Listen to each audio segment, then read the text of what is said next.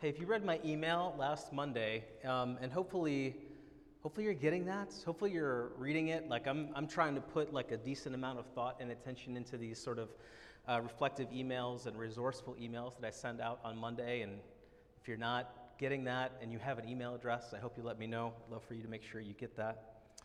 Hopefully you caught where I said that I believed Amy's sermon last week was actually, in my mind, one of the most important that she or I have preached since we came here. And so now you're totally free to draw your own conclusions about the coincidence of all the disruptions that we experienced last week, the power outage and all the booming microphones and all that kind of stuff. But whatever the case may be, I really maintain that her sermon on what it means to be a deeply centered, Christ-centered church provides the most fundamental basis for the identity of local churches, and certainly for how we understand our own ministry as pastors, Christ-centeredness. So I'm drawing our attention back to that because I think it's absolutely crucial as a backdrop for our text this morning and the next chapter that we're looking at in the good and beautiful community. This is the church as a reconciling community. We are still without the receiver on the back end, so I'll need you guys to help me with the slides this morning. Thank you. The church as a reconciling community. I'll do my best to this sort of thing. So the connection here I'm trying to make is that to be a Christ-centered church is to be a reconciling community. Because to depart from Christ is to abandon God's reconciling work. And to cease in our ministry of reconciliation is to cut ourselves off from Christ. Those two things go hand in hand. We walk away from Jesus, we are cutting ourselves off from the reconciling work that Jesus has wrought in the world. And if we cease in our ministry that we've been given of reconciliation, then we cut ourselves off from Christ.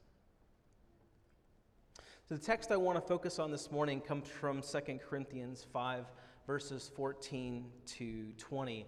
And just for the sake of variety, and because I believe that some of this accessible language helps to draw out some nuances, I want to read from the Message version of the Bible this morning. So here's how that text reads from the Message. Our firm decision is to work from this focused center. One man died for everyone. And that puts everyone in the same boat. He included everyone in his death so that everyone could also be included in his life, a resurrection life, a far better life than people ever lived on their own.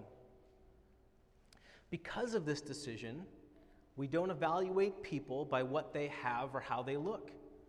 We looked at the Messiah that way once and got it all wrong, as you know, and we certainly don't look at him that way anymore.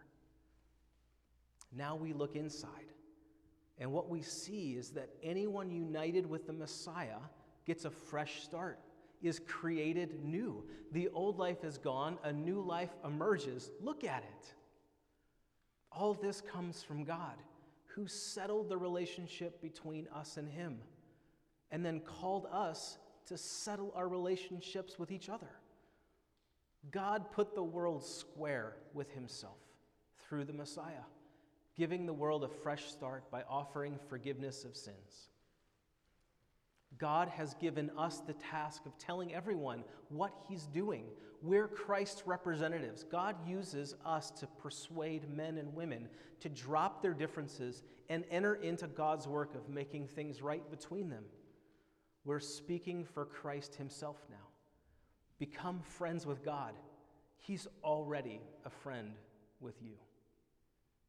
The word of the Lord. Amen. So the heart of this passage comes in verse 17. And here's how we're used to hearing that verse. Therefore, if anyone is in Christ, the new creation has come. The old has gone, the new is here. Right? Hopefully that sounds familiar to you. We often hear that verse by itself, and we assume that the point has to do with us as individuals. I am in Christ. I am a new creation. Glory, hallelujah. And of course, that's actually a true statement, but it's not actually faithful to the point that Paul's trying to make in this passage. And what is that point? It's that in Jesus, God has reconciled the whole world to himself, including you and I. And once we recognize and receive that God has done that, it fundamentally alters how we understand what it means to be alive and what our purpose in the world is. So I just want to walk through this passage this morning and see how Paul is unfolding it. So let's go back to the next slide is verses 14 and 15 again. Is the next one, thanks. Again, our firm decision is to work from this focused center. Paul's saying, one man died for everyone. That puts everyone in the same boat. He included everyone in his death so that everyone could also be included in his life. A resurrection life, a far better life than people ever lived on their own. One more slide, guys. Oh, that one's fine, thank you. So that gets right to the heart of the Christ-centeredness that I was trying to draw our attention to, that I already mentioned. It's that Jesus changed everything. When God became one of us and took on himself the full weight of sin and its consequences, he did it for everyone. He did it for everyone. Now, hopefully we all have the benefit of having stories in our lives of being the recipient of people's generosity in one way, shape, or form, right? Maybe you were out somewhere sometime and somebody unexpectedly bought you coffee or paid for your meal, or somebody who's helped meet some real need in your life, or someone who's come along the side of you when you needed a particular kind of support. Hopefully we all have stories about how we've received people's generosity in those ways. This is not that. What Paul is talking about in this passage isn't that. This is God acting unilaterally for the sake of his own world and all of those created in his image. So you can think about it like this. It's sort of like walking into a restaurant, right? And it's not so much that someone looks at you and says, I think I'm going to buy that nice person a meal. It's like walking into a restaurant and discovering that that restaurant has come under someone else's ownership, and they said, everything is free. Everyone who walks in this restaurant eats for free. Or it's like moving into a house in a neighborhood, and this isn't your neighbor coming over and doing something nice for you. This is you moving into a house in a neighborhood and discovering that some generous philanthropist has actually decided to pay all of the utilities for everyone who lives in that city forever. That would be nice, right? Like, it's just really important that we have that view of what's happening in this passage. This isn't Jesus or God looking at us and saying, I want to do something nice for you. This is Jesus saying, I'm going to act unilaterally on behalf of the whole world, that I want to bless everybody, including you and I. That's what it means by when Paul says, or in this rendition of the Message version of the Bible, where it says, Jesus put everyone in the same boat. God simply decided, with no reference to any of our individual worthiness or need, but wholly out of his own love for his creation, to forgive sins and to close the relational gap that sin creates. He just decided out of his own love he was going to do that. And why? In that passage we read, so that everyone could also be included in his life, a resurrection life, a far better life than people ever lived on their own. And gang, this is just so crucial for us to see this morning, that what God does in and through Jesus isn't merely about us receiving a gift. It is that, but it's so much more. It's about us being invited into a qualitatively different kind of life. The idea here is basically the life you thought you were living, stop living it, and live in light of the reality of what God has done in Jesus to make something brand new possible, a different kind of life, the life of the resurrection. And what happens as a result? This is really key. So the next slide, please. Back to verses 16 and 17. Because of this decision, we don't evaluate people by what they have or how they look. We looked at the Messiah that way once, and we got it all wrong, as you know. We certainly don't look at him that way anymore. Now we look inside. And what we see is that anyone united with the Messiah gets a fresh start, is created new. The old life is gone, a new life emerges. Look at it. So Paul is going on to say here that the primary fruit of coming to know God in this way is that it fundamentally transforms how we see and engage with other people. Like, that's the upshot of this. The very first thing, once we come to realize what God has done in Jesus, we begin to see and engage with other people in a completely new way. It's as we receive God's grace and learn what it is to live this resurrection life that we've been invited into, that in a way we develop new eyes to see the world and to see people.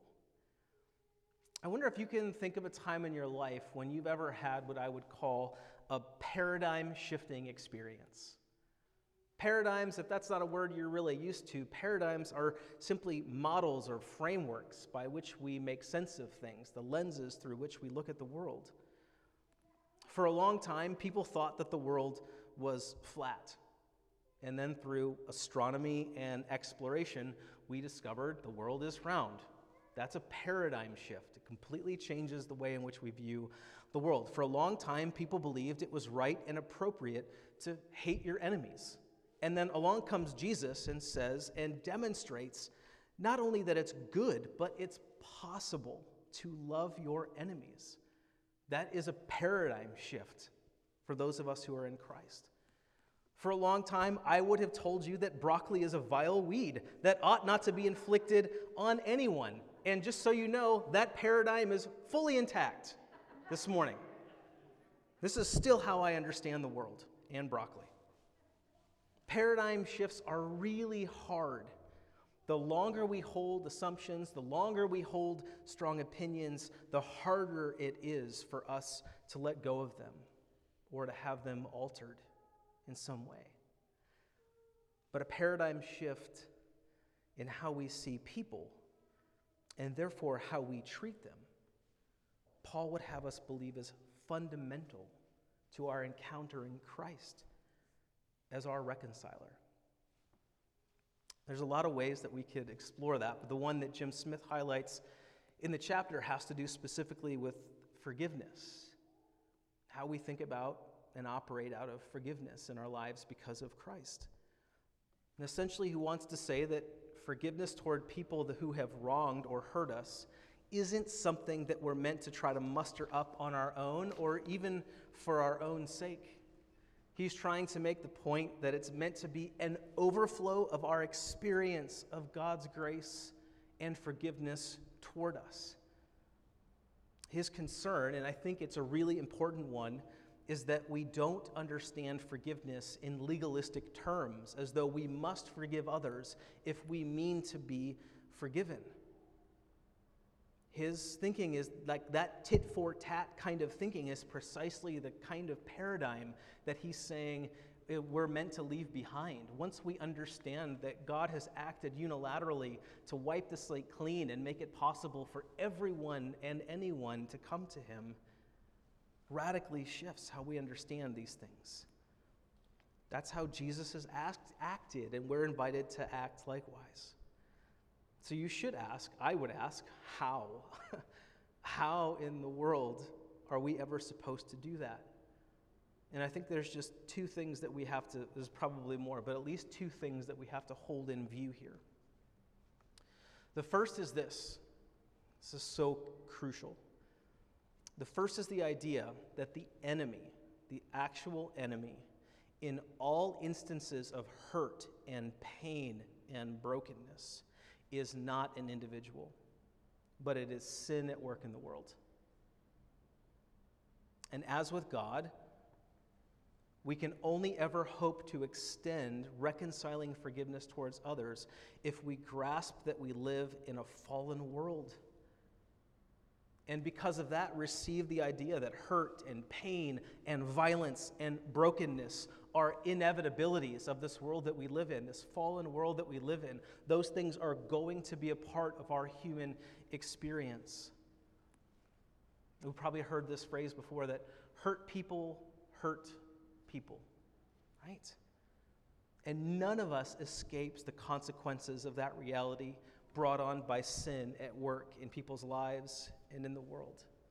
And so the very first thing, the only way we could ever hope to become reconciling forgivers of other people is to understand when we're hurt, when we're wounded, when we're the recipient of violence and pain, that it's not first and foremost about that other person.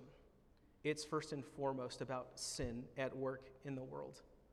And that hurt people hurt people. The second thing I think we have to keep in view if we're going to kind of live into this reality is that reconciling forgiveness is never about simply dismissing the wrong things that people may have done, and it is absolutely never a license for people to continue to hurt you or other people. That's not what reconciling forgiveness is about. It is our decision to create the conditions for healing and for new possibilities to emerge. It is the vulnerability of love, and it is the courage of compassion, creating a space for God to do a work that only God can do. You and I, the kind of forgiveness, reconciling forgiveness that Jesus has in mind that we would live into, you cannot do it. I can't do it. All we can do is be open to God creating a space and an opportunity to bring about healing and reconciliation. Here's how James Smith put it in this chapter. He says, "We can only forgive when we know that we have been forgiven, when we're certain that we live in the strong and safe kingdom of God." All right, let's look at the last few verses of the section, and then I want to consider their relevance for us in the life of this community. These last couple verses. All this comes from the God who settled the relationship between us and him, and then called us to settle our relationships with each other. God put the whole world square with him through the Messiah, giving the world a fresh start by offering forgiveness of sins. God has given us then the task of telling everyone what he's doing. We're Christ's representatives. God uses us to persuade men and women to drop their differences and enter into God's work of making things right between them. We're speaking for Christ himself now. I just love this line. Become friends with God. He's already a friend with you.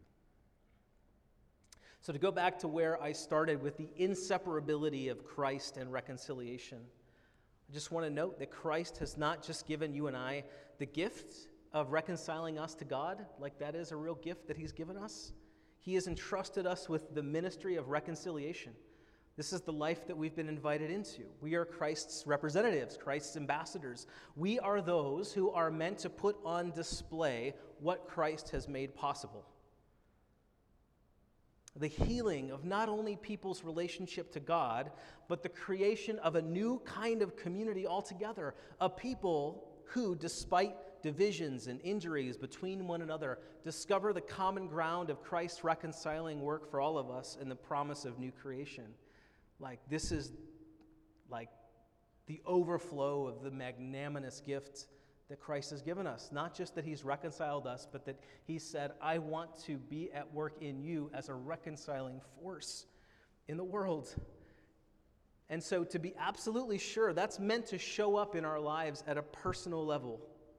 Intentionally examining our hearts to see if there are others, whether those be individuals or groups, that we feel a sense of broken relationship toward, should absolutely be a regular spiritual discipline for us. We have to be intentional about that. That brokenness might come because we feel hurt or wronged by someone else, or we might come to realize that someone else feels hurt or wronged by us. And in either case, unless we're regularly taking stock of where relational brokenness exists and then seeking to ask for or extend forgiveness, reconciliation becomes impossible unless we're doing that. And we begin to veer away from the Christ-centeredness that makes for a vital congregational life.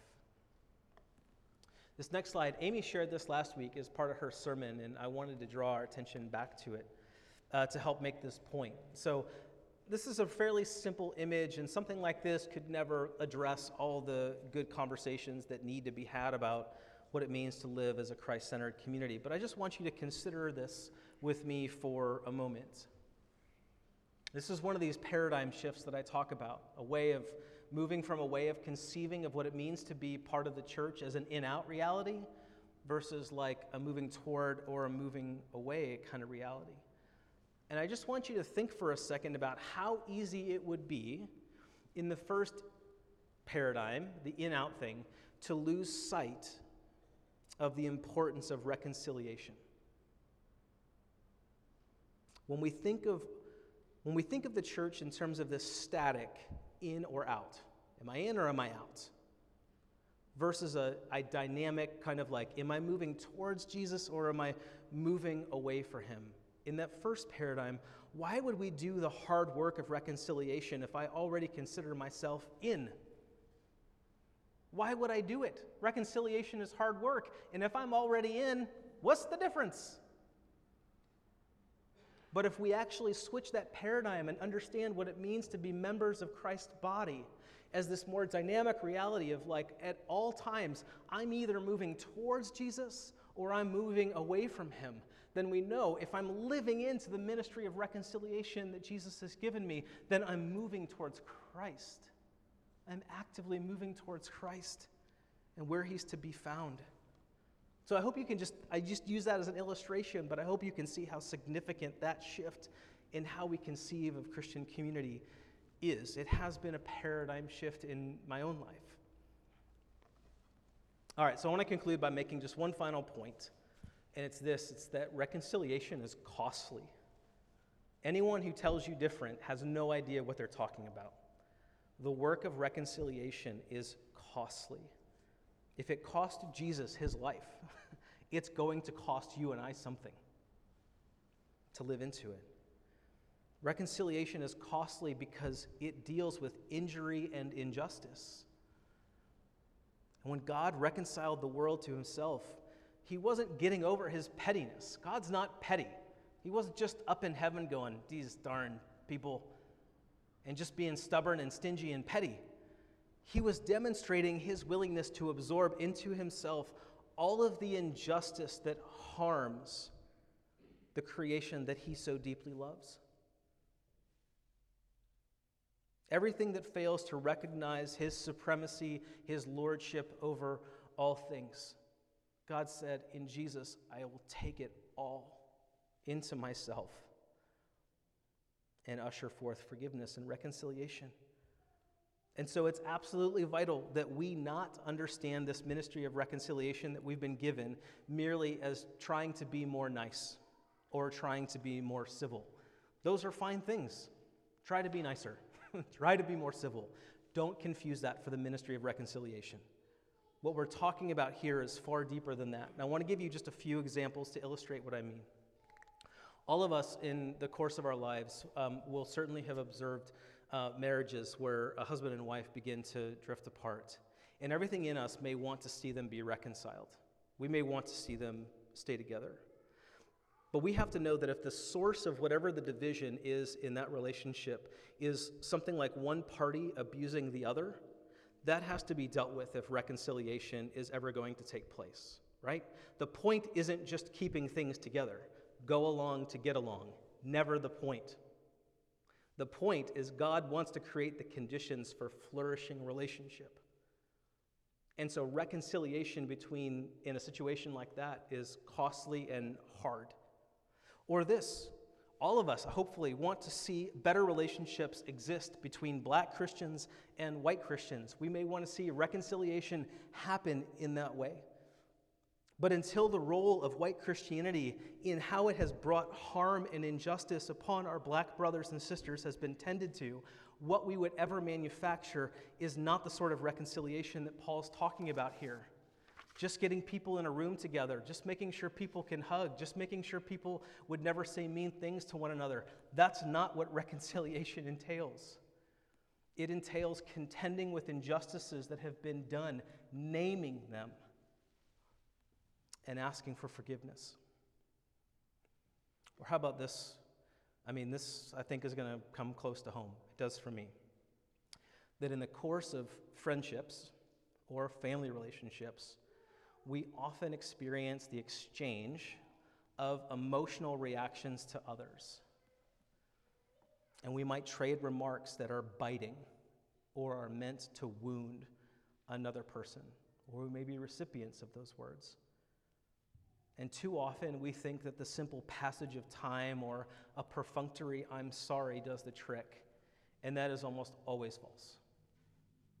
That is almost always false.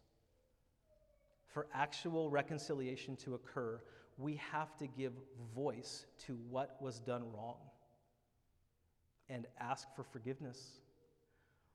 This is why in the Rozko house, we try really hard at this as parents when our kids are at odds with one another, or heaven forbid, Amy and I are at odds with one another, not to let you think that ever happens, right? That it's never a matter of simply saying you're sorry. It's, what do you need to ask for forgiveness for? What did you do that hurt someone? And ask for forgiveness for that thing. That is where actual restored relationship begins to take place, because you've owned and identified the wrong that's been done. Because when we don't do that, without that, wounds just wind up living beneath the surface, and they undermine the sort of relationships that God means us to have. Those wounds just exist there, outside of what God might want to do to heal them. So it's in that light, in that perspective, that I want to offer us to respond in prayer this morning, like this. So if you could throw up that other slide. I said before that the enemy always is sin, never another person. It's always sin at work in people's lives and at work in the world that is the source of hurt and pain and violence and division. So what I would love for us to do this morning is just to name, what are those sins that we are aware of? Maybe you've committed them. Maybe you feel like others have committed them to you. Maybe you just see them at work in the world and you watch them create division. What I would love to invite us into this morning is a way to just confess. What are those sins that we're aware of that are forces that cause division in relationships in the world? And ask God, help me to become an ambassador of your reconciliation and healing where those sins exist. It's a tall order. It's actually really hard work. But this is what Jesus has done for us, right? This is what God in Christ has done for us. He said, all of this sin, anything you could ever name, I've made a way for that to be pushed to the side so that you can be restored in relationship to me. And he said to you and I, you can be my ambassadors. I invite you to be my ambassadors of this same kind of reconciliation. So let me offer my own prayer, and then let's pray in response together this morning.